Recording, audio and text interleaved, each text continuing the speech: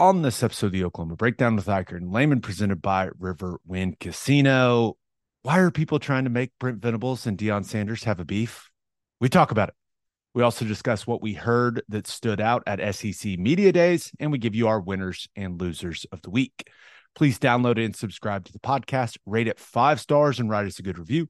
Follow the show on Twitter, Instagram, Facebook, and YouTube. Just search Oklahoma Breakdown on any of those, and you'll find us. All right, our man Michael Hosty will kick this thing off.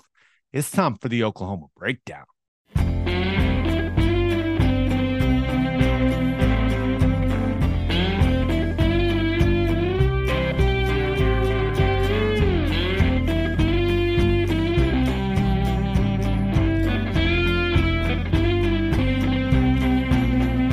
Well, it's Friday and we're getting tore up.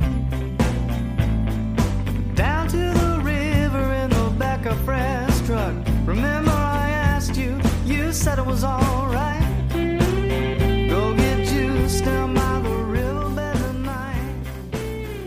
So it's late now. It's a beautiful Wednesday, July 19th, and you're listening to the Oklahoma Breakdown with Eichert and Lehman, presented by Riverwind Casino.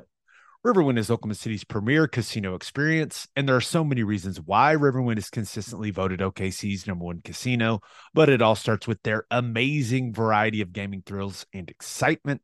Riverwind's beautiful award-winning environment plays host to more than 2,800 of the latest electronic games with a huge selection of table games, including blackjack, blackjack match, roulette, and Teddy's favorite, craps. No matter what your game, Riverwind has it in spades and hearts.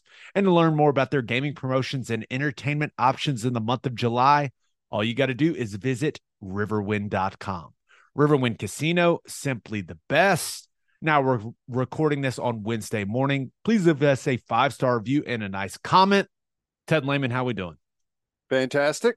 Doing great. Week is cruising right along. I don't know. We're getting close, dude. It's same thing happens every year. Feels like it's forever away, and then the next thing you know, it's on top of you, and we're about to get to that mark, man. Yeah. The season is starting to feel very close. You know, you're going to get a vacation in.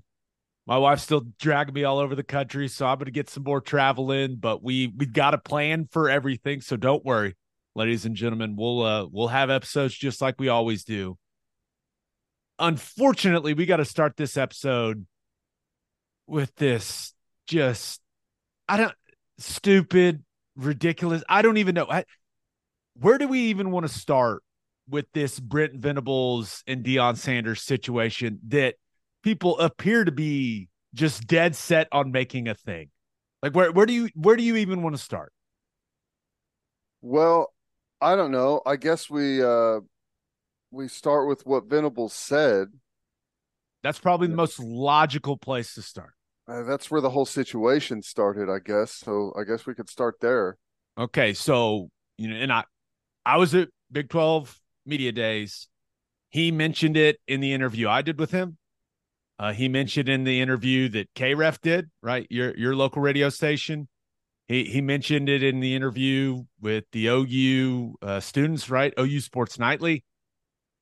He clearly, I don't know what the goal was of mentioning Deion Sanders in the context that he did, but clearly that was something that he wanted to say, right? He is not a guy that does things by accident. But here's what Venables said when he was referencing the way that they've reshaped the roster and all the new guys that OU has. He said, quote, "I gave guys 12 months of grace. I was unlike Deion. I gave guys 12 months of grace to figure it out." Right. And there's some context around that, but that's the main thing that has really become a big deal, right? The thing that has blown up. I didn't interpret it as a shot at Deion Sanders, Coach Prime, but it appears that a lot of people have, Ted. And what do you make of this entire thing? Well,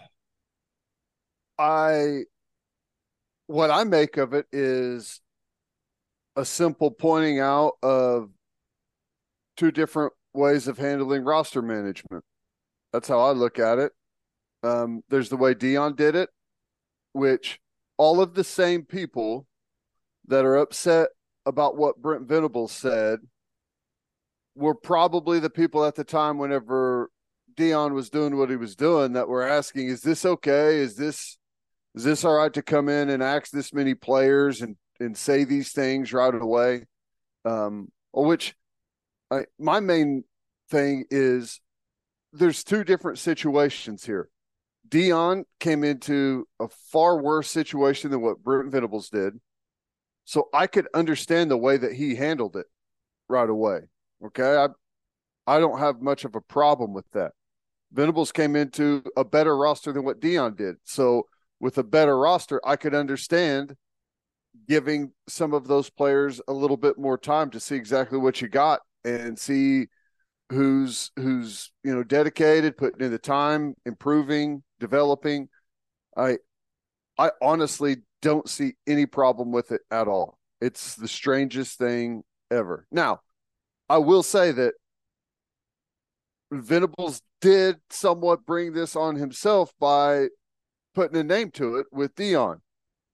Could have just said, I gave guys a full year to do it. There's others out there that, whenever they come in, they make a full roster change right away. That would have avoided the situation, but he didn't do that. And here we are. Right. I don't think Venables meant anything by it, but if he could do it over again, he probably just wouldn't mention Deion Sanders by name, right? I don't know. He did it over again like 3 times and mentioned it. So. and that's the thing. I wonder what, because I'm convinced Brent doesn't do anything by accident, right? He is one of the most calculated and prepared people I've ever been around. And for whatever reason, and I'm not entirely sure, like he wanted to mention that he did it differently than Deion Sanders, right? I'm not sure what the goal was.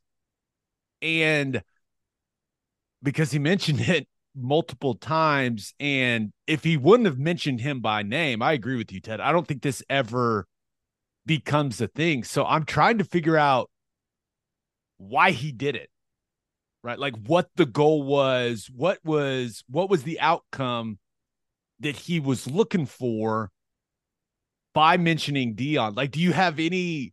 I couldn't really come up with anything because I could see, I really couldn't see any positives from it, which is very unlike BV, right? Yeah. And clearly it's not the way that you and I interpret it, but there are clearly a lot of negatives, right? When you look at a pros cons list of mentioning Deion in the context that he did, there's no doubt the cons outweigh the pros if there are any. That's where it was confusing for me. Before we talk about, the fake Deion quote that people were circulating as if it was real and all of that stuff, like I'm not entirely sure what the goal was. Yeah. I don't know. This is kind of the weird dynamic of things, is that you can, which, it's not weird that he said the same thing in a bunch of different interviews. A lot of coaches do a bunch of interviews at media days. And if you go back and compare all of those interviews with one another, they're almost all exactly the same in what they say. So especially the punchlines. Right. Yeah. So right. I don't know what it is, but it was something that was in his prepared remarks that's what he was going to do. I don't know if there's been some type of negative recruitment of Brent Venables by other coaches about how he's handled his roster, and he's answering that. I don't know what it is. I really don't know the motivation behind it, but I know that it's not all that bad. He just said he didn't do it like Deion did it. And, he did kind of frame it in a negative way about how Deion's doing it. So I I don't know.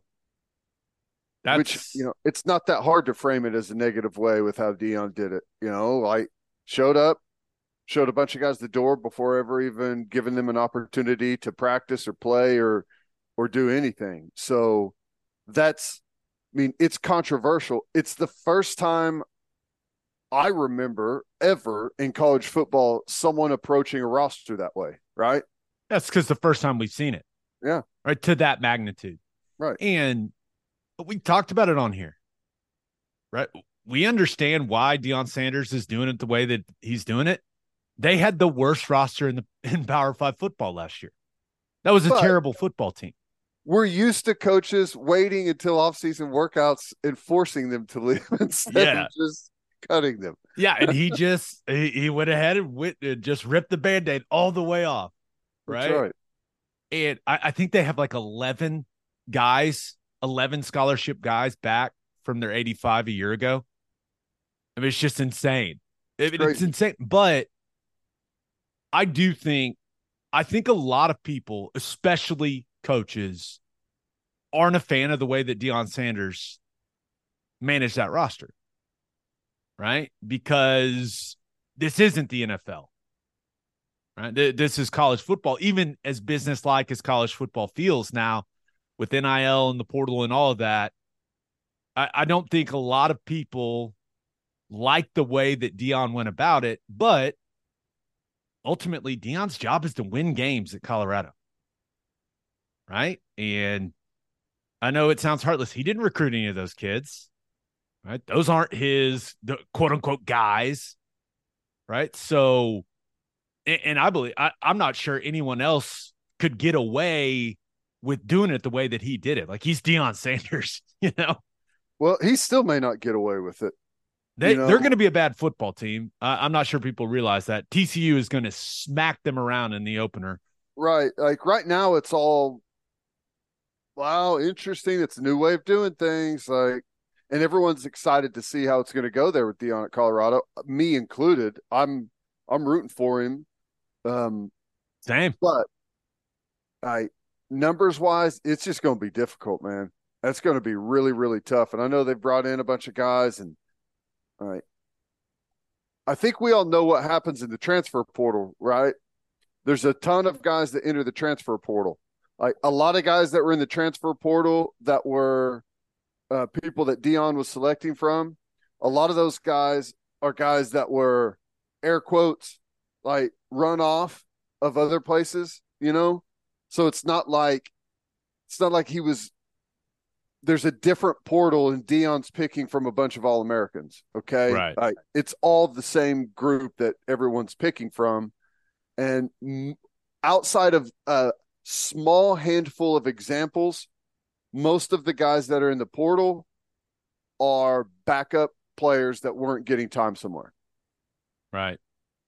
And just, I think when you think about the most annoying parts of what people are now saying about Venables, and I completely understand now, you and I clearly know him well, right? But if you don't know Venables and you don't know that he is like the ultimate no excuses guy, the frustrating part for me is him saying it, mentioning Deion, framing it that way.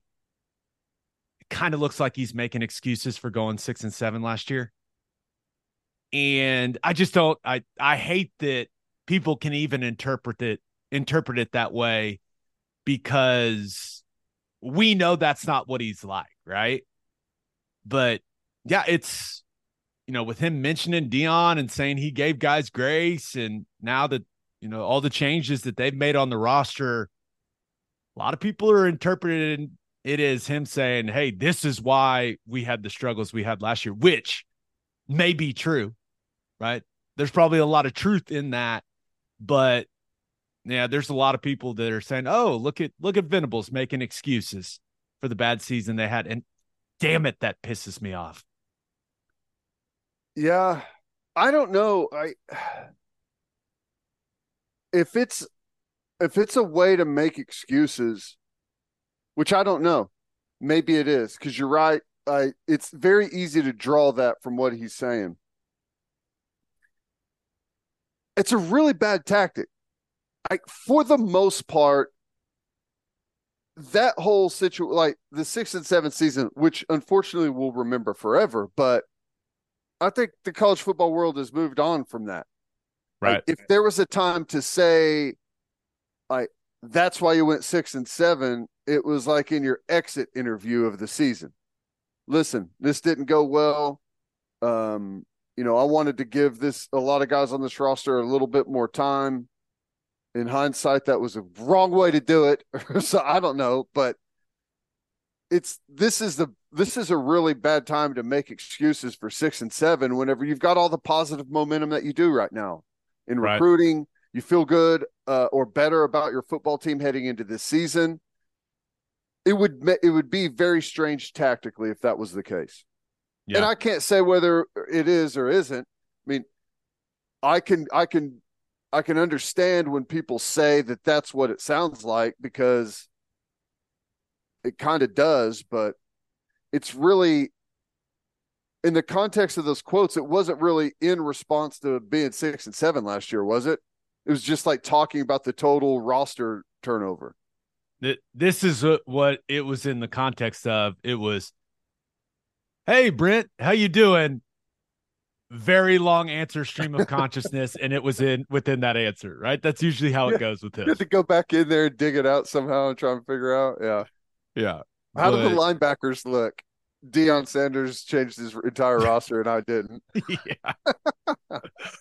But the part where this thing just went off the rails, right, was there was a graphic going around that had a fake quote attributed to Deion Sanders that somehow created a fake internet beef between Venables and Deion. And basically in the fake quote for Deion, it said that it said that Venables had needed to refer to him as coach, which was hilarious, right? If you go back and you think about Deion Sanders saying stuff like that in the past. And then he said that Venables had crashed the Ferrari that is OU football. And it was a funny joke, but I imagine whoever came up with it didn't think it would spread the way that it spread. I had so many people send it to me, and my initial response to everyone that sent it to me was, did you Google it? No, I saw it on the graphic. Well, did you Google it? Did he actually say it? Oh no, bro, it's fake. Well, no shit. Here's an easy rule for people. If your initial reaction to something you see on a graphic on Twitter is, oh damn, I can't believe that dude said that, just go ahead and do yourself a favor. A quick Google search. If he actually said it, there's going to be articles from all the different outlets that cover college football. If he actually said it, take the 10 seconds to make sure it's real. And unfortunately, a bunch of people didn't do that, including Doug Gottlieb, who I said, hey, Doug, that's fake. He ended up deleting the tweet. But just make sure it's real. That's all I'm asking. It's not that hard, people. The whole thing, the fake quote, the graphic, all that spreading, it was so frustrating, a little hilarious, I won't lie, but so frustrating, Ted. Well, my biggest thing with that whole deal was what a beautifully constructed fake tweet or fake quote from Deion Sanders, right? Whoever made it, bravo. Which I was wondering is that a Chat GPT created quote? Answer this question as Deion Sanders. Could be pretty good. Throw some luxury items in there. It's pretty good. I loved it. Yeah. So Deion eventually did end up tweeting about the whole thing, and here's what he said: "Quote, please read slowly. I've never responded to any of these great coaches that choose to target me or our program here. I'm walking and talking the talk. And if it were truly me, I would have referenced a Lamborghini. That's hashtag Coach Prime." Mm. which he also asked Twitter to put him in the direction of who put out the fake quote, like where it originated from. I don't know what he's going to do to the person, but yeah, he didn't seem that bothered by it. But I couldn't believe this became a thing, man. I I know couldn't believe it. it all.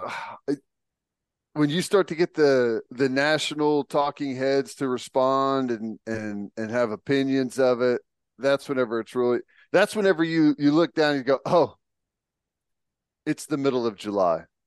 I should have known, right? So all in all, I don't think that there's really anything there.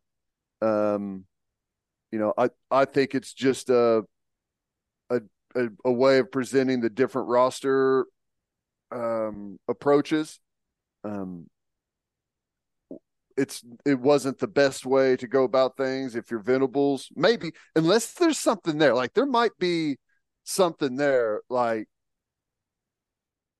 as far as like recruiting and I don't know who. I guess there could have been people that have said that he did the same thing at Oklahoma that Deion did. I don't know what's being said out there in the recruiting trail that he like if he made it a point to put it out there, there may be something there that people have been saying or coaches have been saying in the recruiting circles. I just don't know, but it'll be over soon. There'll be our next outrage is coming up pretty quick. Yeah, people will move on, but we got to talk about the PTI thing. I mean, I have a ton of respect for that show. I mean, they have a lot of people consider it the best sports show of all time, right? Those guys have been doing it for forever. They're legends in sports television. But really, Michael Wilbon, I mean, insinuating, and Michael Wilbon's an extremely smart dude. He knows exactly what he did. Insinuating that Venables said this and went after Deion because Deion is black. I just, I got to assume that Michael Wilbon is limping around town today after pulling a muscle with that reach. That was so weird. Like it was really, really odd. Yeah, it's and this is like a larger thing, but it's not it's a really bad place to be in society when you can like clearly and overtly like right out in front of everyone label someone a racist, and it's like that's not even a big thing. Like to throw that out about someone's character and about somebody on a national television show, and like that's not even there's not even a headline on that. You know what I'm saying? It's strange how easily you can throw something like that out there and just flat out not the case. It's dumb. I think Michael Wilbon and the rest of the guys at PTI probably understand that we got to grab on to anything that we can right now because our ass is getting cut just like everyone else, every other opinion show on ESPN with their bloated salaries and everything. It's a matter of time. It's a ticking time bomb. So if you can create some controversy and create some waves and have people tuning in to see what you might say next, then I guess that's the way to do it. Well, I think Wilbon became very very familiar with OU Twitter, if my timeline was any indication. And I encourage all OU fans to tweet at him and say, "Hey, man, what do you mean by that?" Right? Because what did he say? I have my suspicions. What are your suspicions? Say it. If you're going to suggest that Brent Venables made that comment based on race, like come out and say it. Right? Don't speak in riddles. And that is where that was really disappointing because I have a lot of respect for Michael Wilbon. The guy's built an amazing career off of hard work, tremendous writing. Like he's done some really special things in his day. For him to play that card in that situation, that just it was disappointing for me. Like, we all know Brent Venables isn't a racist, right? But we all know that. But I mean, that show still has a massive platform. It does. And what those guys say, especially for, kind of the older generation, like what that guy says, it still carries quite a bit of weight. So it was disappointing and frustrating. And I hope Wilbon addresses it, because it was classless what he did. Yeah. No, I agree. Think it was weak, and you're right. If you're gonna say something, why dance all the way around it? And like, everyone knows what you're saying. I mean, you didn't use the actual term racist, but you everything but. So yeah, I don't know. We'll see. And I don't know, maybe the next time Coach Venables is in front of a microphone, he addresses it. I don't know. Maybe this thing just dies. Like I said, the next outrage is coming in somewhere around 45 seconds. So maybe it's dead after that, but we'll see. Yeah, we'll see. I hope Venables says something about it. I would like, if someone's I think he will. Yeah, if someone is going to kind of hint that I am a racist, I'm saying something. Like, that's just how I am, man. Like, I am not letting that slide. No chance. So we'll see. We'll see if Venables ends up addressing it in any way, and we'll see if Wilbon says anything else about it. Right? I don't know. Like you said, we're going to move on from this quickly, right? Because that's what we do when it comes to the sports cycle. But yeah, just what a sequence of events. Yeah, what a domino effect. Yeah, it's funny too, because Big 12 Media Day was quite a while ago, and it took a while for that thing to gain any traction, right? And then finally did. I mean, I would say that Venables was harder on Miami than he was on Deion. I mean, with what Miami did, what he said about Cristobal and Miami, and so I don't know. It was weird. Yeah. All right, let's move on. OU Texas is now called the All-State Red River Rivalry. Red River Rivalry, Red River Rivalry, Red River Rivalry. Nailed it. And my biggest takeaway, Ted, is I like the logo. It's a good logo. Other than that, I'm going to keep calling it OU Texas, right? If I have to refer to it as Red River anything, I've always referred to it as Red River Rivalry, because that change was made, from shootout to rivalry when I was a kid, and it just kind of stuck for me. I never called it the Showdown, even though that may have been what it was called when I played in it. I love the change. If we can't use shootout, let's go with Red River Rivalry, but I'm still just going to refer to it as OU Texas, like I always do. Easiest way to do it. Yeah. I'm the same. And I think, is it every time they change a sponsor, they have to change the name so they can draw some attention back to it, that Allstate is the new sponsor for it? Is that how that works? Everyone loves a rebranding, right? Yeah. New logos get the people talking. Yeah. I do like the logo, though. The fact that the golden hat wasn't in the logo before is just insanity, and good on Allstate for working it into the new one. It looks good.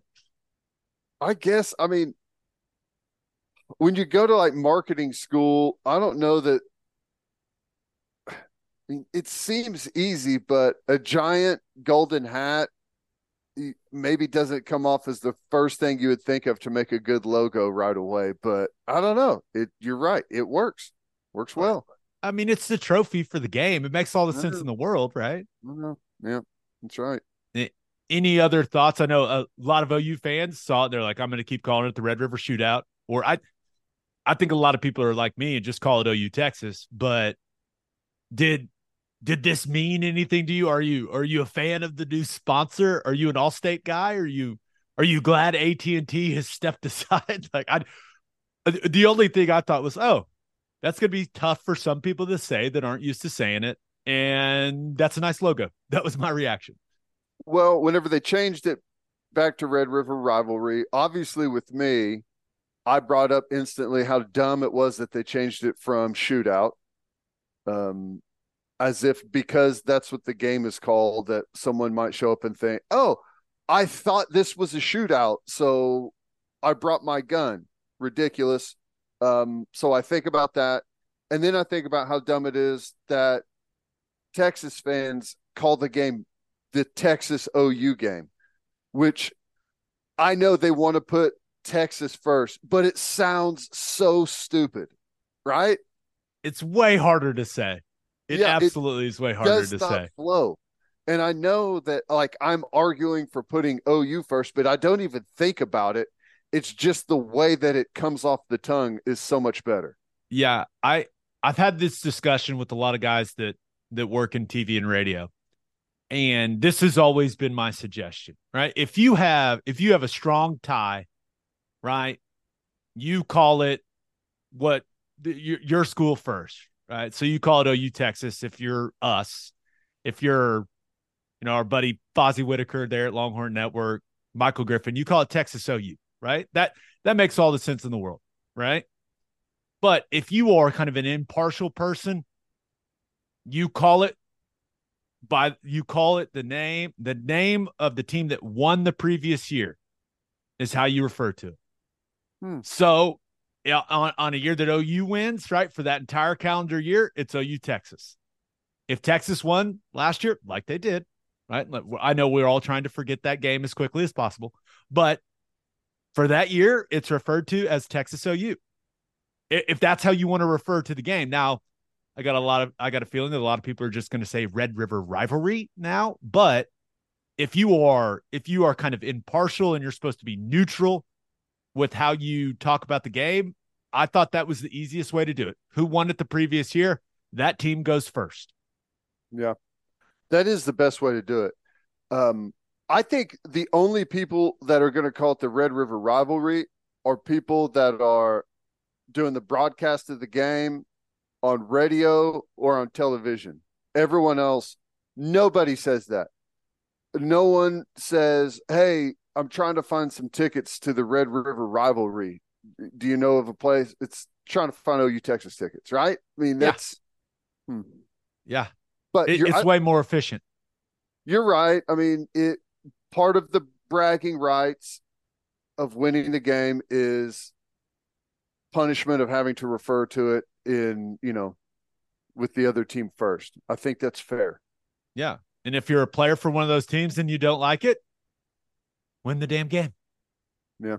There you go. Right. It's life. That's right. All right. Last thing, little recruiting news. 4-star wide receiver Zion Reagans, which, by the way, guy just sounds fast. I know he is fast, but just sounds fast. What a fast-sounding wide receiver name. From the state of Georgia, commits to OU over Georgia and Florida State. Said this is not a big guy, right? 5'8"-ish, 155-ish pounds. But this dude can absolutely fly. Yeah, he can go, and you watch him on. He's because of the small stature. I mean, there's a lot of guys that are fast, straight line speed, right? And he's got that without a doubt. But what's interesting about guys like that is like him, he's at that full speed. He can make a full speed cut running at elite speed. Most guys can't do that. Like if you watch, right, remember when the guy at Seattle receiver that chased down the dude at Arizona. DK Metcalf. Metcalf.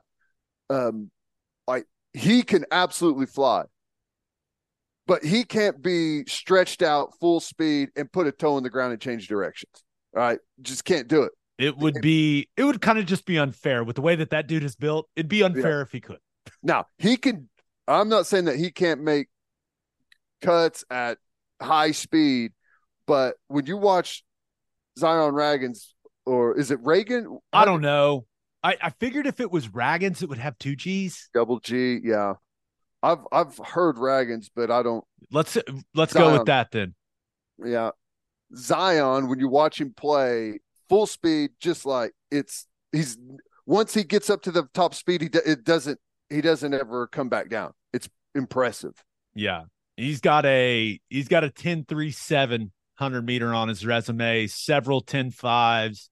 Mm. He's a guy that won the 5A 100-meter state championship as a freshman and sophomore. Something must have happened his junior year because he only got second, I guess. I mean, Are we recruiting that guy? yeah, we need to recruit whoever beat him. That's for sure. But I think when you look at this, a lot of people see it and go, well, he's tiny. He is, man. That's right. But we've seen OU use smaller wide receivers and have tremendous success. And I think the easy one to refer to is Hollywood Brown. When he got to OU, that dude was not big at all. And look what he ended up doing, and look at the type of professional career he's having, especially when he's healthy. Right? So that's what you envision. But the important thing, they went down into the Southeast and grabbed a player. Right? Now, hopefully they can do that more with guys that play O-line and D-line, right? Going down there and getting big bodies. But it is not insignificant that Emmett Jones was able to go into the state of Georgia and grab a guy that Georgia wanted, especially with how Kirby Smart has things rolling. And I don't want to hear it from Georgia fans. Well, if Kirby wanted him, he would have been a dog. You can say that all you want. They did want him. They offered it. Georgia was in his final three. He took a visit there. They wanted the guy, and he's going to Oklahoma. That's a good win. That's a good win for Emmett Jones, for Brent Venables, for the program. And you got to do more of that. So that I'm hopeful that this is something that becomes more common for Oklahoma, that they can go down into that region and grab big time players. Yeah. I like it. I'll tell you the thing that I think is the best. And I'm not worried about his size. First of all, they're not asking him to go in and block the backside on split zone, or he's going to be a burner. They're going to give him the ball in the open field. They're going to hand it to him on some of the quick stuff. They're going to put him on the outside and have some poor DB run with him down the field over and over and over on go routes. I mean, that's what he's going to do. Maybe a return guy. I don't know. So I'm not worried about that. As long as you've got different size guys to do different roles, I'm fine. And we've got that. But I think whenever you look at the overall speed, team speed is improving, but specifically at wide receiver. All right, we all of a sudden got some burners. The Brennan Thompson kid from Texas, Zion Raggins coming in, the Pedway kid that is now on campus doing summer workouts. And Venables at Big 12 Media Days, he mentioned him several times that he is a guy that's really standing out. He's going to play. Yeah. And we have gotten a lot faster overall at wide receiver. And don't forget Andrell Anthony. Right. Gavin Freeman can fly. Yeah. We got a bunch of guys that are really fast. Yeah. No, it's the work that Emmett Jones is doing is impressive. And have you watched the quarterback thing on Netflix yet? No, I haven't. In the second episode, the episode's titled Homecoming, and they do the same. It's like Cousins going back and playing in Washington, right? And they do this sequence on Mahomes going back to Tech and getting in their Ring of Honor. Mm-hmm. And guess the one coach that is mentioned by name on the graphic, like talking to Mahomes, dapping him up. It's Emmett Jones. That's good. Doesn't hurt recruiting when you're appearing on the Netflix documentary, dapping up Patrick Mahomes. I'm just saying, doesn't hurt. That's good. Yep, that's good. He's I'm excited. I think the wide receivers they're in a good place, talent wise, roster wise. Let's see if it translates onto the field. No doubt about it. All right, let's get to call your shot. We asked you the most important thing that happened this week for OU football, and there's really just one I want to get to because we've kind of covered everything else that people mentioned. But John Shoup said, "Horns down won't be called a penalty in the SEC. Hashtag Red River rivalry because the SEC doesn't bend the knee to Texas. Hashtag Boomer." That did you see the SEC head of officiating say, yeah, maybe if they're doing it like right in their face, but other than that, we're not calling that. I loved hearing it. You absolutely love to hear it, Ted. I did too, but I don't know. Tell me if you feel the same way. Like, whether we like it or not, we're going into this thing with Texas. So in a lot of ways, we're kind of lumped together, whenever the two new guys are coming into the conference. Isn't it pathetic, though, that we all knew that question was going to be asked? Yeah. It's so pathetic. It's like, please, whatever you do, just don't do the horns down thing and embarrass all of us and look like a pansy. Just please don't do it. Just and guys. Yes, here it comes. Guys, is the horns don't down do it. Going to be a penalty? It's like when you're walking into a really cool party, like it's you and your buddy, right? And I don't know if this has ever happened to me in my life, but it's you and your buddy, and you're walking into a really cool party. You don't really know anyone else. Just like, hey man, be cool. Don't embarrass us. That's what I feel like we're saying to Texas. Like, hey man, don't care about the horns down thing. Like, not in front of our new friends, dude. Come on. Listen, act cool. When we get home, you can tell me about the flat earth thing. Right? You can explain it all to me when we get home. Just not here, not tonight. Just not at this new awesome party. Okay? Chill. That's the dumbest comparison ever. But it is, yeah. But yeah, that was good to hear. A little gonna be a lot of horns down from everyone in the SEC. And that's fine. Everyone's gonna survive. This is the perfect example for me, though, or not example, but situation. I want it to be called a penalty when they're on the road against LSU at night, tight game late, and LSU gets flagged for throwing the horns down. That's what I want. That's the best situation. You want the world thrown into chaos. You are an agent of chaos, sir. Yes, that's it. That's what I want. Like imagine, you remember the West Virginia situation when they were playing West Virginia at home, and what was the quarterback's name? Oh my gosh, Will Greer.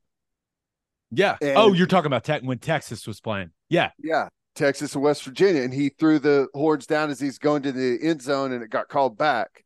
West Virginia ended up winning that game, but I want that exact situation to happen at LSU or at Tennessee. I don't know if this is the best way to put this, but at LSU at night,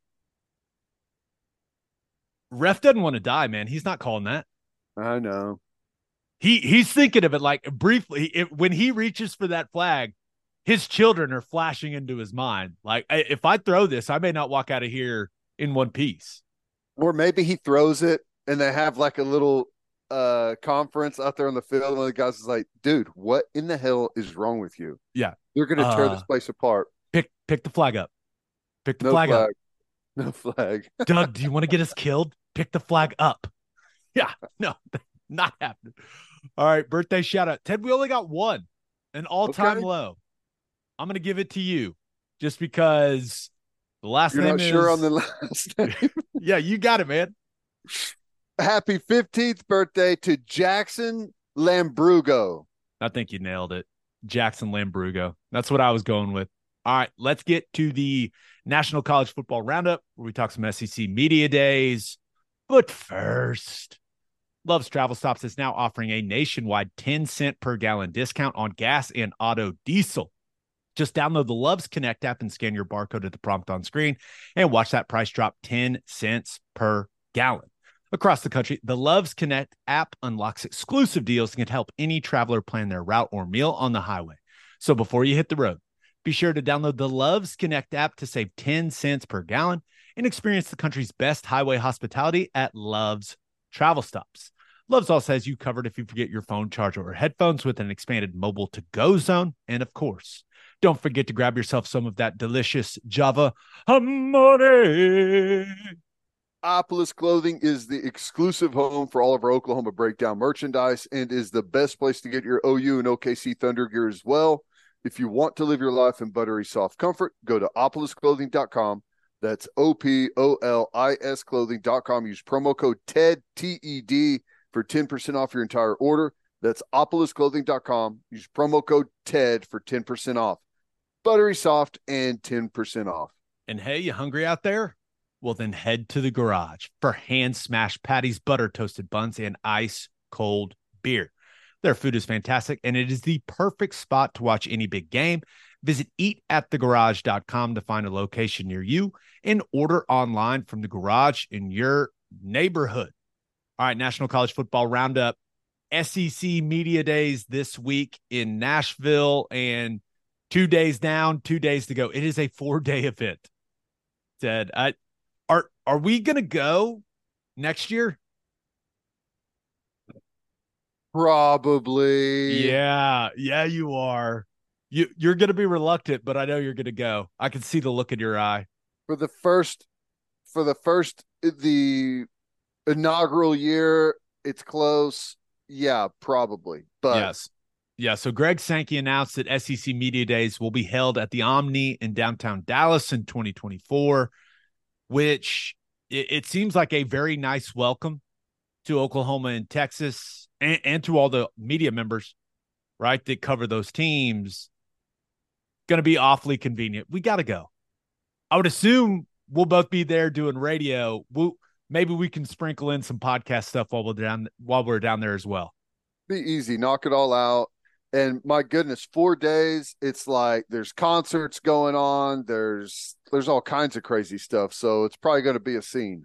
Yeah, it seems like the SEC is pretty dead set on getting the media members that cover that conference nice and drunk. Right. Which is the way it should be. Great job, Southeastern Conference. Everyone's like, it's 1 a.m. Man, this is just the best conference there is, man. It's the best. I love it. Just means more, brother. Just means more. Now, do you think a lot is being made about them moving that to Dallas next year? Remember, SEC Media Days, they're moving it all around now, like within that footprint. Some people view it as Sankey tried to take over the state of Texas. Some people view it as a slight to Texas A&M. Like, how did you interpret that announcement from Greg Sankey? Well, I think it's laughable when people say it's not in Dallas because of Oklahoma and Texas. Yeah, it is. It's never been in Dallas before. It's a massive media market that they're trying to capture. And how did they try to capture it? By bringing in Oklahoma and Texas. All right, that's it. So they're going to go to Dallas because Oklahoma and Texas are in it's not to be closer necessarily, but it's to get all of those fans in the Dallas area, OU fans, Texas fans. I mean, there's a lot. It's a huge football area. And to be able to go into that market, and I'm not saying that market wasn't interested in the SEC before. I mean, everyone in college football has been, but to be able to welcome it and put your stamp SEC in Dallas, something that they've never done. And that specifically is the reason they brought in OU and Texas, is for that huge market. OU and Texas dominate Dallas, and the fact that the SEC is going to be able to move in there and grab those ratings, they're going to celebrate it, and they're going to make everyone aware. Yeah. And it makes you wonder, because when you look at Dallas, like the breakdown, there are alumni from everywhere there, right? But there are a ton of UT grads and a ton of OU grads. I don't think a lot of people realize just how many OU people live in Dallas. Huge. The OU Club of Dallas is huge. It's massive. And I I love that the SEC is, I don't know if throwing OU and Texas a bone is the right way to put it, but the fact that they're saying, hey, yeah, welcome to the conference. Your fans, all these people, like all the media members that cover your teams, we want you to feel welcome. I just think it's smart business from Greg Sankey, right? And I'm sure there's a little, hey, we want the SEC, or we want Dallas to be an SEC city. I'm sure there's a little bit of that to it, right? There is always a business angle to these decisions, but at the very least, I just think it's Greg Sankey saying, "Hey guys, welcome to the conference." And I don't know, when I saw it, I was like, "Thanks, Greg." Like that makes me feel good. I don't have to go that far for my first SEC media days. It's gonna be fun. I'm gonna be comfortable there in Dallas. I don't know. I just thought it was a common sense, intelligent decision from the conference. Yeah, and it's probably going to be it's always a big deal. You see what's been going on now with it. It's a huge deal. They do it right. My guess is next year in Dallas, it's going to be over the top, just to say like this is kind of how we do things. And you're going to have a lot of people kind of coming out of there saying, like, gearing up for the season, going to be like, this is going to be different. It's going to be insane. I think that's what they're going to try and gear people up for. And I don't know. It's awesome. And listen, it's in Dallas. Dallas has not been in the footprint before. It is now with the addition of Texas and Oklahoma, as far west as we are, we're the westernmost in this thing. So, like, there's a bunch of, like, there's like the old school SEC diehards are like, no, this doesn't have anything to do with Oklahoma, Texas. Are you drunk? Like, I don't even understand how you could say that. It's not within the footprint. They've never had it there before. Yeah, it's exactly why they're doing it. And I think it's going to come off really well for everyone. And it's Dallas. It's not like they're having it in Paul's Valley or anything, okay? Dallas is easily accessible for everyone in the conference. It's going to be good. Yeah, easy to get there, right? Shot at Paul's Valley. I'm just saying. Yeah, unnecessary shot for just a ricochet shot for Paul's Valley there. Wow. Like, whoa, Paul's Valley did not think they were going to be in this discussion. You're a small town Oklahoma guy. What are you doing, man? Love Paul's Valley. It's fantastic. Yeah, but I think Texas A&M fans are going to get over it, right? Anytime focus is placed on Texas and not them, they get all up in their feelings, and I'm sure they're annoyed that everyone's saying this is only for OU and Texas. They're like, no, there's lots of A&M grads in Dallas too, which there probably are, but no one really cares. But yeah, this is cool, and I'm excited. I think it's smart by the conference. It's exciting for OU and Texas players, fans, media members, and I won't lie, it made me wonder if Oklahoma City could host SEC Media Days someday. Can we get big enough to host SEC Media Days?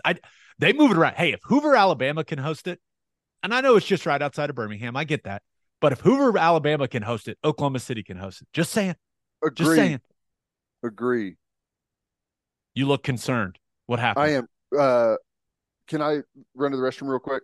Ooh. I got snot that's about to run out of my nose. I was looking for a Kleenex. And a break. And we're back. All right. Looking at some of the other significant things that have come out of the first 2 days of SEC Media Days. Jimbo Fisher, man. He just loves making his fan base nervous, doesn't he? I mean, he refused to say that Bobby Petrino will call the plays for Texas A&M. And here's what he said. Here's the quote. Hopefully he'll call the game. We'll have suggestions on things we do, whether it's offense, defense. Every coach is always involved. It's more a collective thing than people want to give it room for. Now, he went on to say that he's got a ton of respect for Bobby Petrino, his ability to call plays, thinks he can do it. But, Ted, Jimbo Fisher refuses to come out and say, yeah, Bobby Petrino is going to be our offensive play caller. And I don't think Texas A&M fans like hearing him not just come out and say it. Man, it's starting to make that fan base a little nervous. It creates the perfect. I love it because there's nothing better than when Jimbo Fisher starts to squirm, right, and starts pointing accusations right back at people and talking faster and faster and faster. It's great. I just think he has his style of offense that they've run. Bobby Petrino has a different offense. It's not wildly different, but he's got a different play calling style. He's got a few different things that he likes to do. I just think Jimbo is correctly hiding where the influence of the offense is going to be. So people don't just like, if he's like, yep, it's Bobby Petrino's offense. That's why I brought him here. He's going to run with it. I've liked the things that he's done recently. Like he's really good at putting his system in. Well, then everyone is just going to only study his system, right? If you go out there and say that, and if you at least leave a little bit of mystery there, guys are going to have to still dedicate time during the offseason of what A&M has done recently and what they think they may continue to do, and like what of the key things from Jimbo's offense that they may pull from and continue to do. I think that's all he's doing, is just trying to keep people from really dialing in and keeping things as clouded as possible. But I love that everyone keeps asking him and making a huge deal of it. It's great. I love it. I love how upset it makes his own fan base. They're just like, could you please say that he's going to call the plays, that you're not going to do it? Please. Don't you think that there's a deeper problem there whenever you're begging your head coach to say that he's not going to be calling plays? That's kind of a pretty big tell, isn't it? I would say it's not where you want to be as a college football fan, right? And I will maintain my position. Bobby Petrino would not be there if he wasn't going to be the play caller, right? With everything I've ever heard about that guy, yeah. I imagine, I don't know if he got it in writing, but I imagine there was a verbal gentleman's agreement that, like, yeah, if I take this job, I'm calling the plays. Now, maybe there wasn't, but the drama that this is creating is fantastic, right? Because A&M, they've just not been as good as they should be offensively these last couple seasons. They just haven't, right? With the talent that they have significantly underachieved offensively. And I don't know why Bobby Petrino would take that job for any other reason than, like, yeah, I'm going to have full control of this thing. But who knows? Jimbo's his boss technically, and Jimbo doesn't seem, he seems a bit reluctant to give up control. Just a little bit.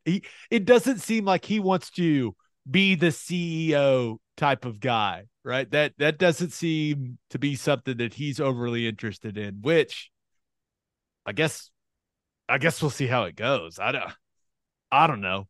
Part of me hopes it goes terribly. It's going to. Just think of the situation. I think Jimbo, sometimes I feel like he's purposely trying to get fired. Get the buyout? Just think of this. Like, after last offseason with the whole Saban thing and how they did the recruiting class, tons of controversy, goes into the season. They have a horrible year. They lose to App State. It's just chaos. Who would ever think hiring Bobby Petrino is going to bring stability at offensive coordinator to their situation? Like, what hire is that? You are purposely creating a sideline feud that's going to be on national television in a horrible loss to, I don't know, insert whatever team you want. It's going to happen. It's going to be a disaster. I'm glad. Like, this is the type of things I want to see. It's just the craziest hire ever, isn't it? I I was in about the middle of the season when TCU was really getting rolling and A&M was struggling. I was like, man, Jimbo should try to hire Garrett Riley. Like, I was dead set. I was like, they need to go after Garrett Riley, pay him whatever he wants, have him come in there and kind of jumpstart that offense, modernize it a little bit. And they hired Bobby Petrino. Yeah, he was on the defensive for so long about it. Someone smart actually hired Garrett Riley really Yeah. quickly, like right out of the gate, paid him a ton of money. Who's that? Oh, someone who's won a couple of national championships in the last 5 or 6 years. No big deal. Yeah. So I don't know how it's gonna go. They got a lot Yes, of you good. do. I'm thinking it won't go well, but maybe Even you if it know goes well, it's going to go bad. that's true. You But know what I'm saying? the some people, you've been around people like this. Some people just need that person in there that's gonna rub them the wrong way and like grind their gears, and for some weird reason that gets the best out of them. Maybe that's what Jimbo is doing here. He's like, who can I bring in here to piss me off as much as possible to where I get the best out of myself? Let's bring in Bobby Petrino, like the one of the strongest personalities possible. I don't know, but I know this: all the Texas A&M fans that I know are worried about this situation, and I love that. I think it's going to be incredibly entertaining throughout the season to see how it goes. I actually think Bobby Petrino runs a good offense. I do. But it, this is why I think not that he's trying to get fired, but that he's I purposely directly shoving it in your face. We need to get new and innovative. So he hires the oldest offensive coordinator in the country. Right?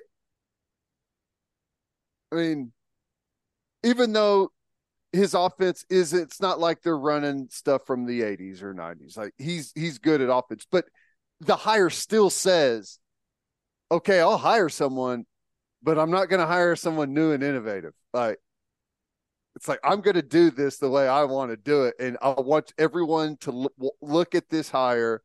And no one liked it. There's nobody that liked it. Some people may have acted like it, but it's him like forcing his will over the entire fan base once again. He's in charge, man. That's right. All that money's guaranteed, all of it, and the fans are gonna have to deal with it. It's gonna be his way. But one of the interesting parts, I talked to Dana Holgerson and Gus Malzahn, both of them at Big 12 Media Days, and they both have gone away from play calling. Right. And those are two, like, that's why they're in the position they're in, because of being great offensive minds, being great play callers. Right. And Holgerson went as far as saying, like, 2 years ago, having to be the head coach and balancing everything that you have to now and being the play caller, like having that weight on you and making all those decisions on one side of the ball. He said it almost killed him. He was like, we were going, I think they were going to play UConn or something like that. And he said, someone else call it. I can't do it. I'm done. Like, I'm toast. And Gus Malzahn said the same thing.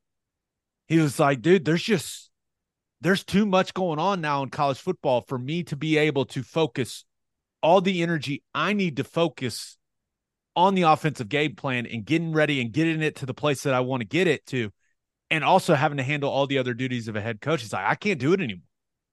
So it was just funny to hear those guys talk about it like that. And then you've got Jimbo Fisher, who A&M has not had a ton of success these last couple of seasons, going, we'll see. We'll see. We'll see. We'll see who calls it. Anyway, both of us can call it. It'll be fine. It's like these other guys are like, it's unsustainable. It's brutal. Couldn't do it anymore. Meanwhile, Jimbo's like, maybe I still got it.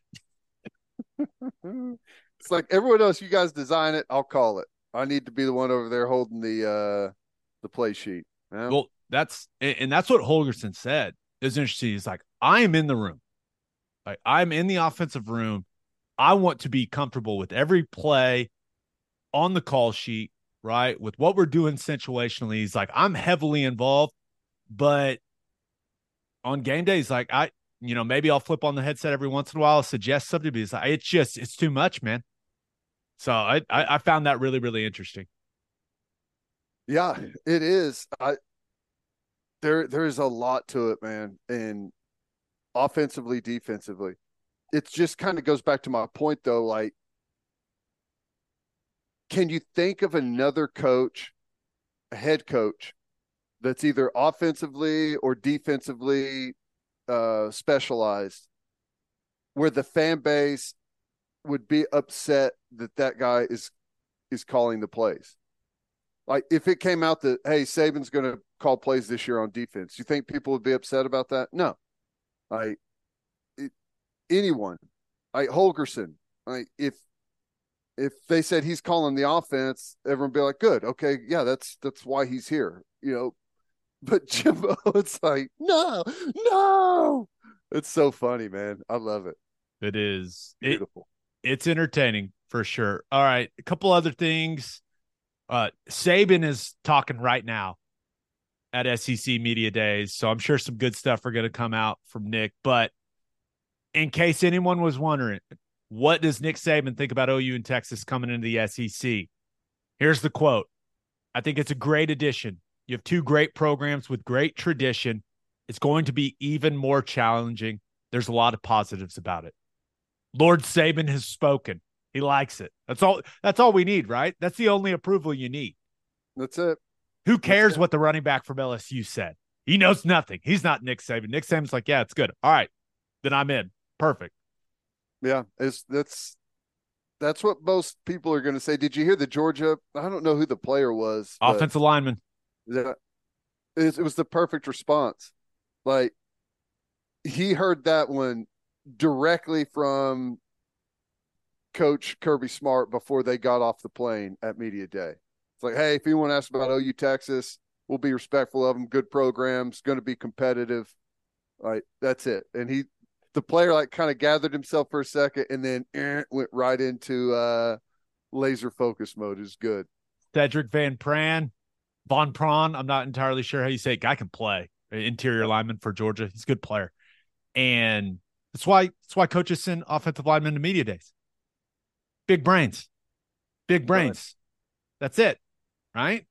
No one really cares what the offensive linemen think, right? Even if you're going to be a high round draft pick, no, people really don't care. What position does he play? I think he plays center. Okay.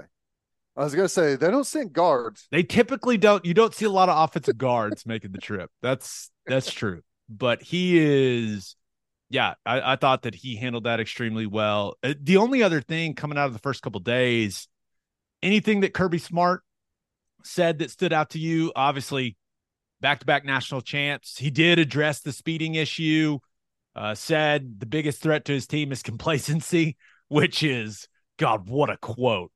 But yeah, really, those were the main things from Kirby that came out of it. Was, the quote was, "We're doing more to prevent speeding than anybody in the country."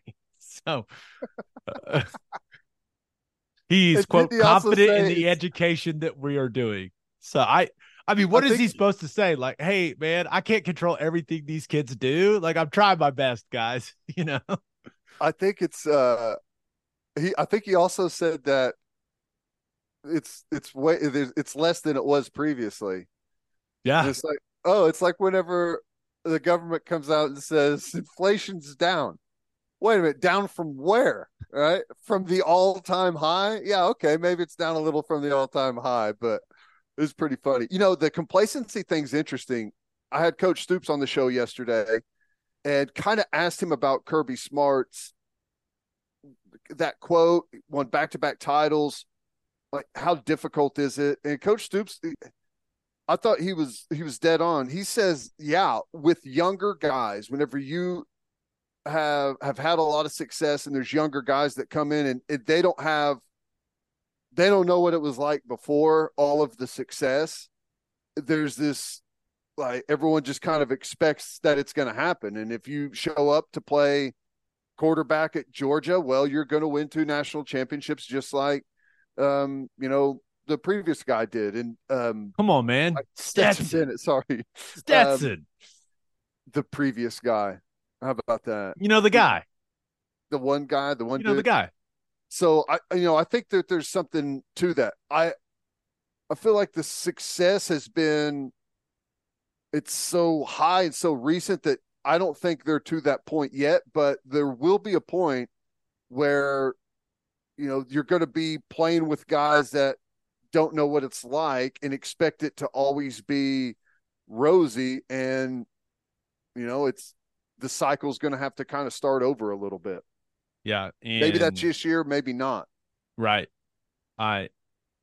You look at their schedule, and I love how what did he say? Come play it, which I thought he had some really good lines ready. I mean, had a couple that were, he was in his bag a little bit with some of those lines, but and this is something you talk a lot about, like saying that the biggest threat to them is complacency.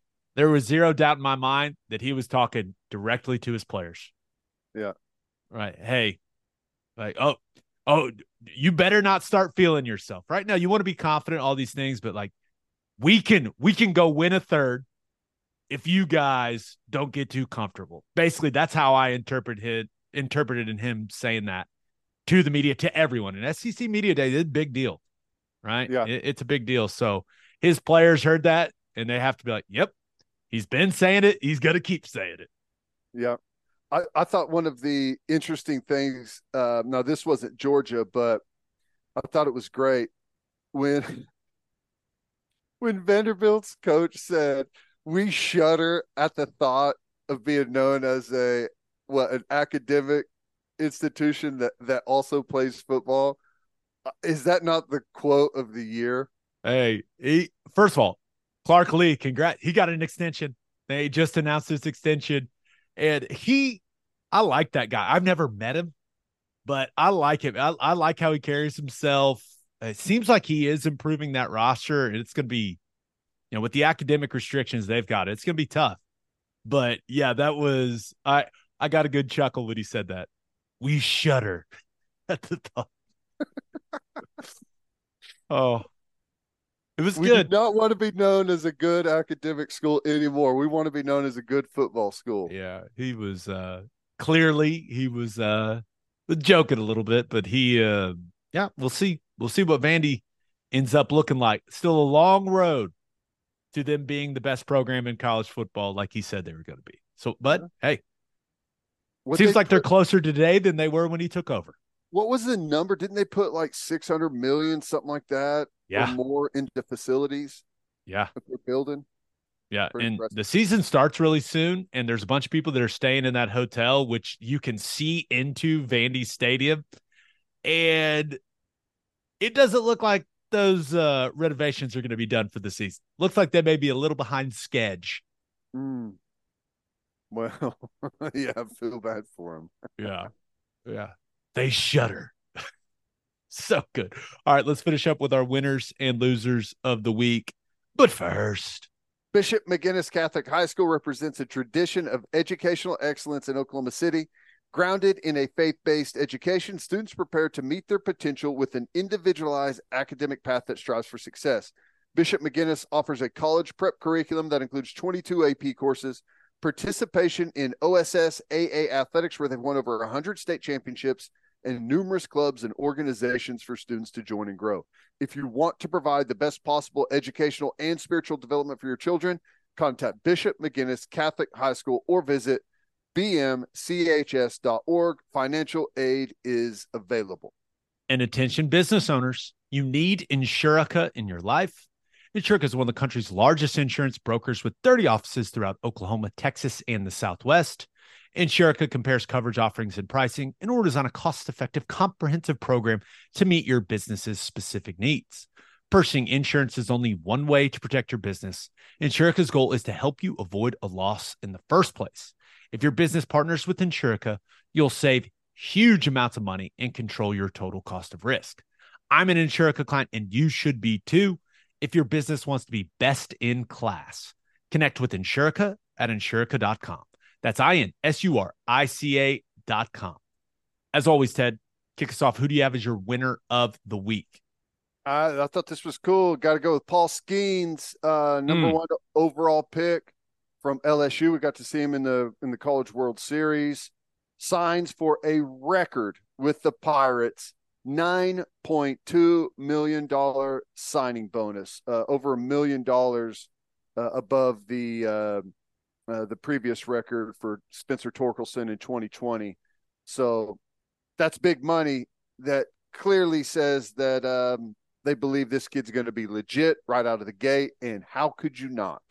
Yeah, that is that's a big man on the mound. Huge. Yeah, you look at him, and that's where, and this is something we've talked about before. How long does a guy like that need to stay in the minors, right? If you're paying a guy, if you're giving him that type of signing bonus, don't you just throw him in the fire quickly? Or that, I guess that's just not how baseball works. It's just, we do it in every other sport, but it's just not how baseball works for whatever reason.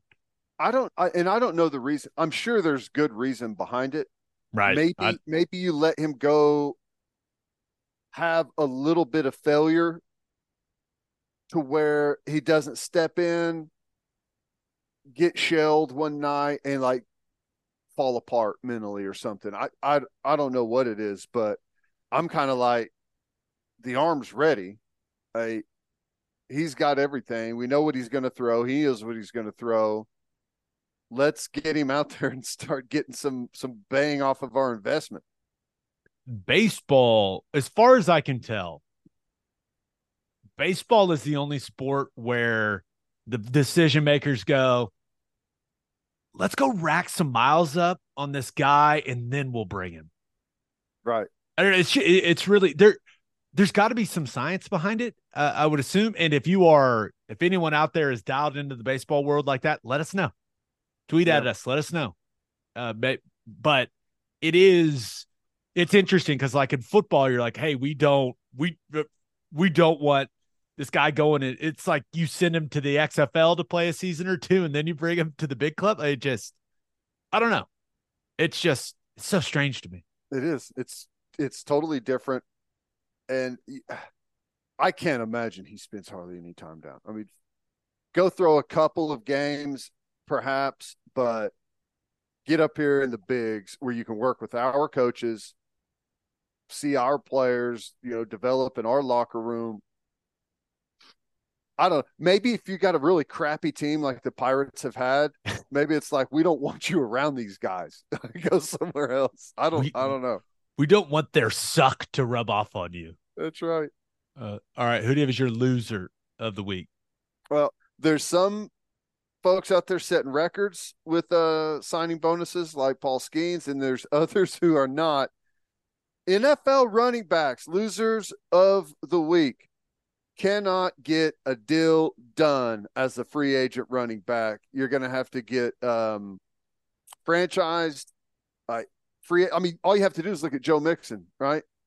Joe Mixon was asked to reshape his deal. I think he was due to get like 10 or so. I don't know what it was exactly, but it's like, I can either restructure, take a hit, or I can go test free agency because I'm about to get cut, right? Because of what's on my contract.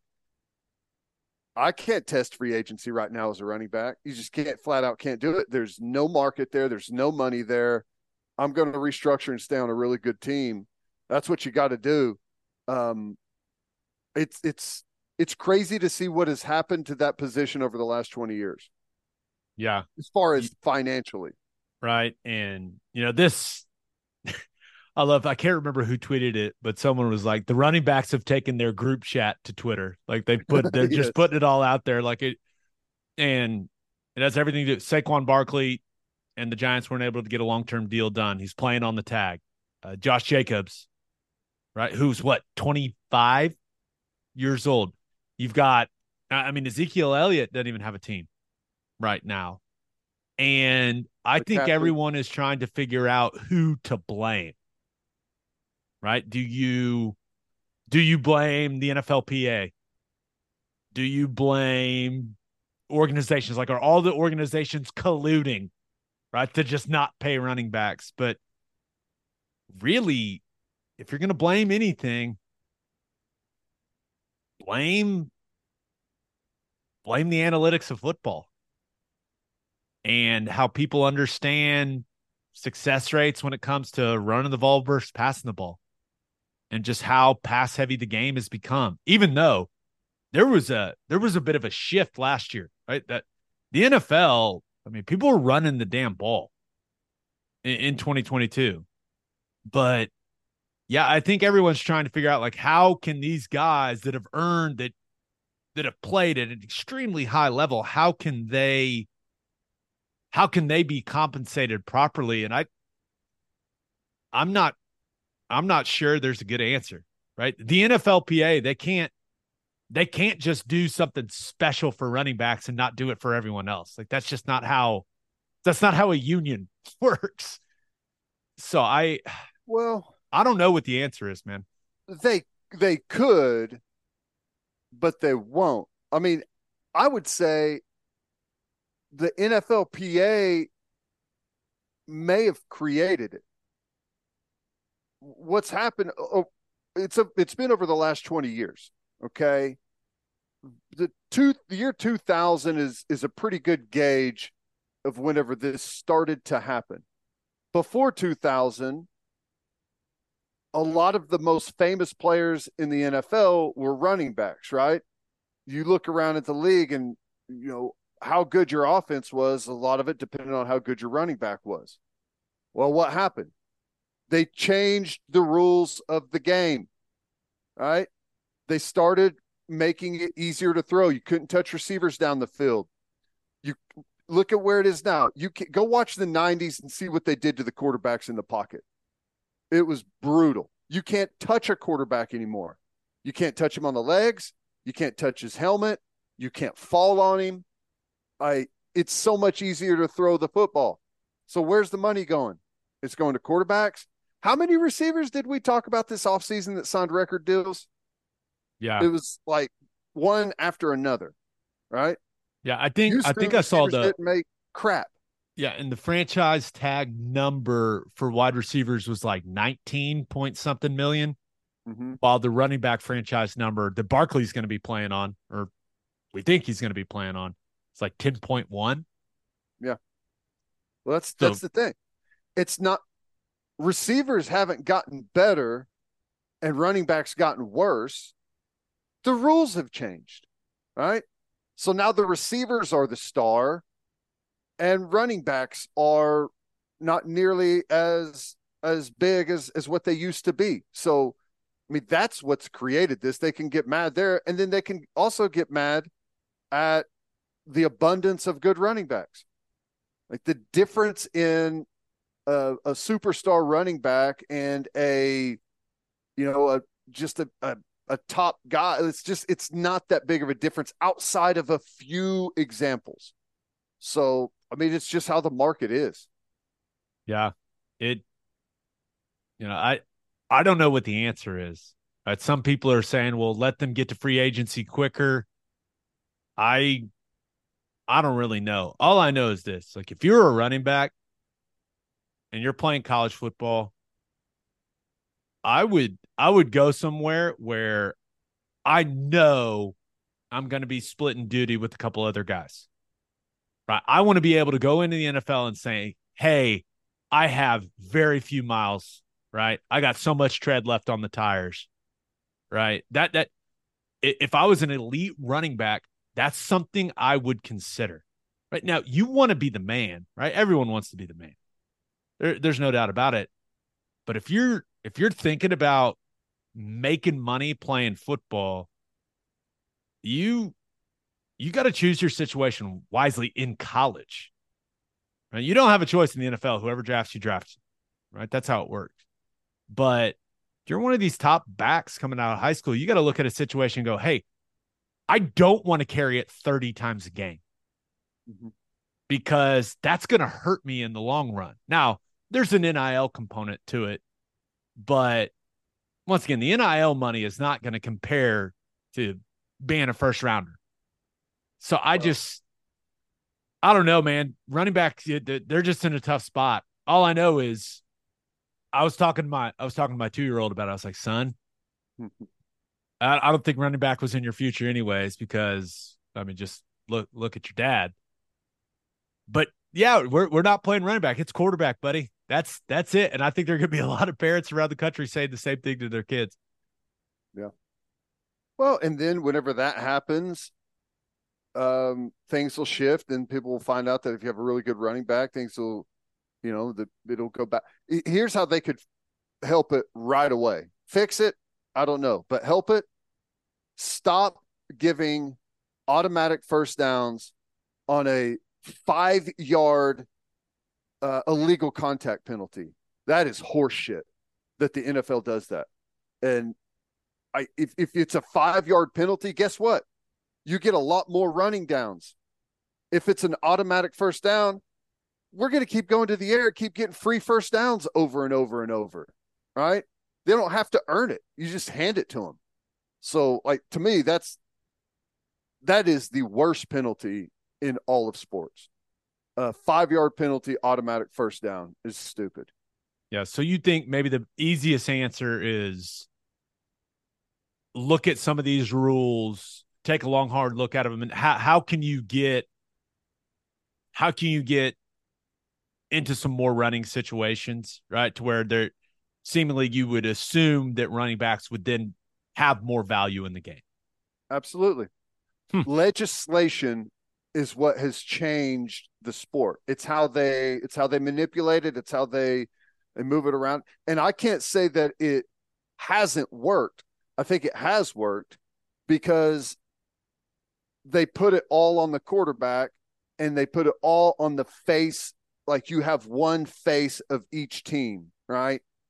Instead of spreading it all out to everyone, you can kind of follow one guy. Our one guy against your one guy. Let's see what happens. And that's where all the money goes, $50 million for your quarterbacks. But it got that way because of legislation. Legislation is everything with how they call the game. And that's what's got it to where it is today. And a lot of people like that. I'm not saying necessarily if it's a good thing or bad thing, but that's the way the sport is played the way it is because of the way they legislate it. Yeah. It's interesting. Good luck to all our running back brethren out there. It's tough right now. It's tough. Learn to pass rush. Yeah. No kidding. All right, let's finish up with my winner and loser. But first, John Vance Auto Group has been serving Oklahomans for 40 years. Family owned and operated. They have 9 full-service dealerships, Woodward, Miami, and Guthrie.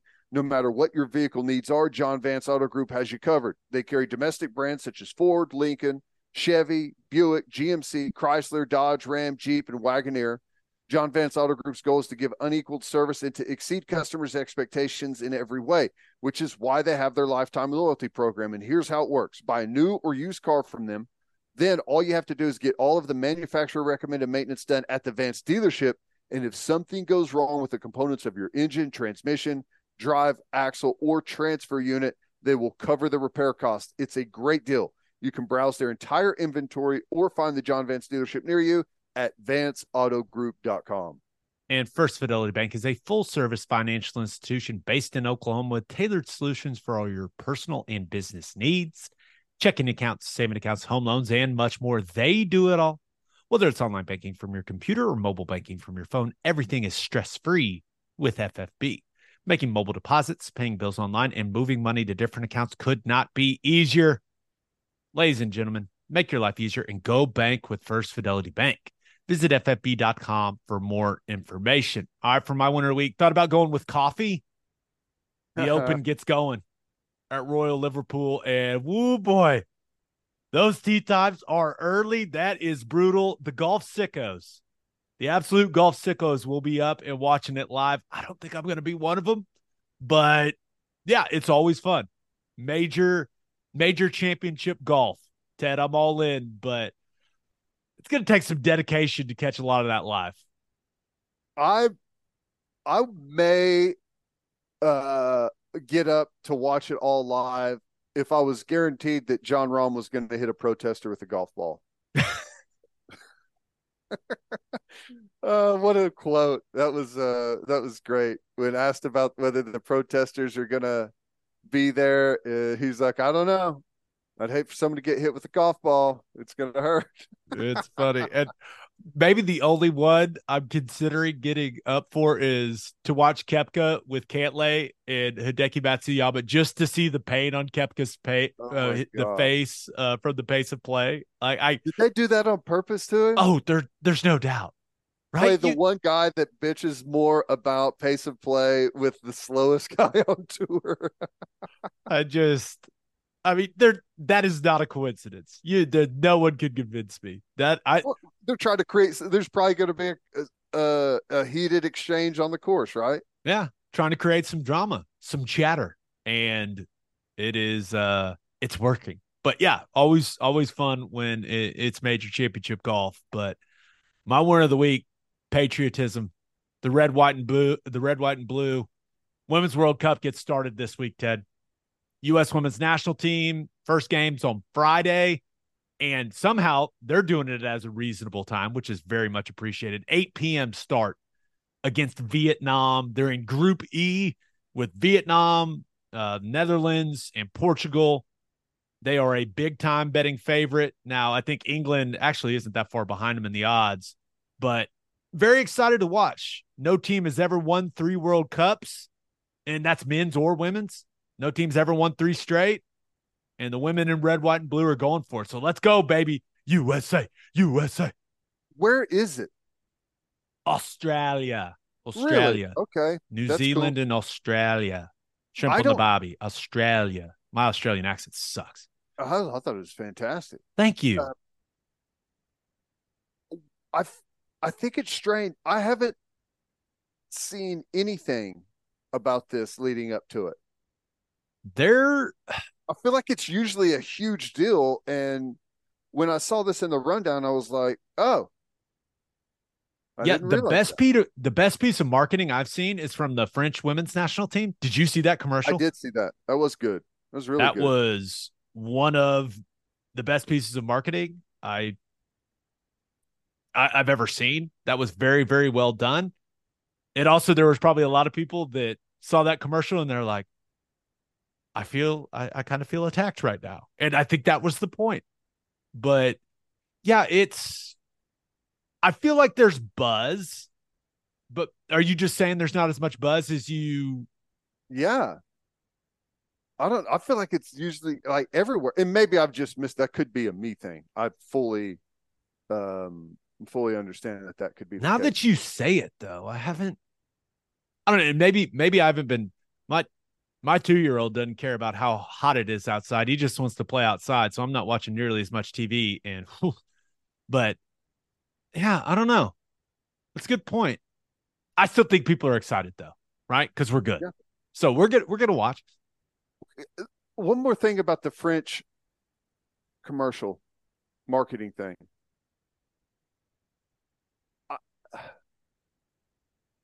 After I saw it, my next thought is, well, how long? If it can be done that good, I I don't know how they did that to make it that good. Like, what's the at some point? Like, how do we know who we're watching? You know what I'm Yeah. saying? Oh, little AI conspiracy here. If you haven't seen the commercial, Maybe I need to basically, go back and watch it now that I know and see if I can tell. I I did that. Couldn't tell No, it all. So basically, if you haven't seen the commercial, go watch it. It's incredible. But they they take these soccer clips and it's men. Like it looks like it's the men's French national team what they playing. call them, the blue or something like Yeah, the that. blue. Yeah. But it actually the clips are the women and they have digitally altered it to where it looks like men. And then they show you that they did it and you realize that this was actually the women's national team doing all these cool things and scoring all these goals and doing all this cool stuff. So it was It was very, very effective. I think they sent the message they were hoping to send. Yeah. It was very well done. Yeah. But you're over here going, maybe But you too know well what I'm done. saying? Yeah, no, I hear you. I hear you. I You reach that point where they start showing you like they remove the men and they show that it's actually the clips of the women, and everyone that at that point everyone's like, oh, yeah, it's wild. yeah. Yeah. All right, but my loser of the week thought about going with Pat Fitzgerald in Northwestern. That thing's about to get ugly, man. Mm. Got a couple different lawsuits popping up. Got players suing Fitzgerald, the athletic director, to the president for negligence. A group of another 8 players announced they're planning on taking legal action against Northwestern. It's about to get real up there, man. There is a long road ahead for that university. Long road. I don't even know. I don't even know what to say about that. I think it is. It feels like it's turned into a money grab situation. You know, I'm totally against hazing. Think it's stupid. Um, but if you're going to sit around and not ever say anything about it, ever, like they did it to you, but you didn't step up and try and get it stopped. You didn't say anything to a coach. You didn't say anything even after the fact, and you're just going to jump into a lawsuit now. I think that is, I don't know. I'm not a fan of that at all. I think it's extreme cowardice. We'll see where it goes, but if I had to guess, that they're never gonna make it to court. That's going to be a settle out of court situation. And I'm just interested, like, what does that mean for the rest of college football, you know, and where does the liability for a head coach start and stop? right. It's like, hey, I got hurt during practice because we were doing this drill. I'm going to sue the coach and the university for the drill. That's, yeah. Well, if it takes place in the locker room, like, what if there's a fight and someone gets hurt? Is the coach liable for that? If that happens in the locker room? There's never fights in locker rooms. Come on. Right. Yeah. UFC ring at times in there. Yeah. That's a really interesting point. I don't know, but yeah, we're going to have to follow this whole thing because, because you're right. It may have an effect on college football as a whole and what this means for head coaches, like what they are deemed responsible for. Right. Because everything I've read said that Fitzgerald didn't know. Yeah.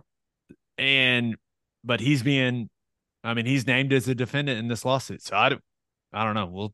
We'll see where it goes. But my loser of the week, the Pac-12. They've got their media day on Friday in Vegas. And we already know they are not going to announce a media rights deal. A league source told ESPN that the deal will be released in, quote, the near future. And they expect it to be on par with the ACC and Big 12. This is what, the 8th time we've been told that the deal is coming soon? Ted, they're saying their patience is going to pay off and that more people have come to the table. I'm going to need to see that to believe it. We're waiting. You cannot be in a worse negotiating position than the Pac-12 is. Everyone else has their deals. Time is not on their side. Their group is already fractured with USC and UCLA leaving, but rumors of more fraction developing. There is no offer that's going to get better. The offers are going to get worse and worse and worse. And the offers that they look at as decent right now or a month ago that they don't accept are going to get worse and no longer be on the table. It's just, that's how it is for them right now. Yeah. Brett Yormark interviewed him at Big 12 Media Day, and he straight up said, hey, I'm really glad we got our deal done early because I'm not sure we could get the same deal done right now with how the media landscape is. So I'm skeptical of what some of these Pac-12 sources are telling people, right? That, oh, no, it's all fine. We got more people coming to the table. We're going to get a good deal. It just does not feel that way. But I just want this deal to get done. I'm so tired of talking about it. I mean, I really am. And especially OU's going to be in the SEC for what seems like eternity. Like, OU's got stability. That's why they did what they did, right? You have the ultimate stability being in that conference when it comes to football. I just want this deal to get done because I want to know what the college football landscape is going to look like. And I'm aware that realignment never sleeps. I get that. But this next period of college football, with OU starting in the SEC, I just want to know what the rest of the picture looks like. So come on, Pac-12, let's get this done so Colorado or Arizona or whoever can decide if the deal's good enough for them to stay or if they're going to go somewhere else. Please, we just want to know what teams are in what conference. Get it done. I didn't think about this until just now, but I'll add a layer of suck onto the top of this for the Pac-12 with timing. Have you followed the writers' strike? Oh, yeah. Because all I'm doing is watch it. Like, there's none of the shows are on right now. Like, none of the late night shows. They've been off for forever. So I'm just watching. I'm streaming Netflix and everything. There's plenty of content on there. All right. I didn't know anything about it. And then I saw a clip yesterday, and I don't know what all the grievances are, but one of them are with streaming services and the royalties that streaming services are paying. So that's a huge piece of it from what I understand, from what I've read. Yeah. So I guess I don't need to get into the fact that, but streaming was supposedly one of the avenues that the Pac-12 was looking at, right? Some of the streaming services. Well, the streaming services are they're in the middle of something that's way bigger. And frankly, I don't know, like, they may be worried about their bottom line as far as like the users are not going up anymore. And if they have to start paying royalties per view, as opposed to just buying the rights overall, which is what they've been doing, that could massively affect their bottom line. Yeah. So that more bad timing for the Pac-12. Yeah. And you think, because remember, there were a lot of reports that streaming was going to be the main portion of what they were going to do, right, with their media rights deal. So with everything they're dealing with, and the writers are striking, and now the actors are striking. Mm-hmm. So there's a lot going on. Best of luck to our man, George Kliavkoff, and to the Pac-12. Just get it done. I want to know who's in what conference. Get it done, guys. Come on. On that note, episode 337 in the books. We'll have a new podcast that'll drop Sunday. Just a reminder, you can hear Teddy from 3 to 6 on 94.7 The Ref. You can hear me on Big 12 Radio, Sirius XM channel 375. Hope you all have a great rest of your week. Have an awesome weekend. Until next time, we appreciate you all for listening. Do what you always do, Oklahoma. Take care of each other.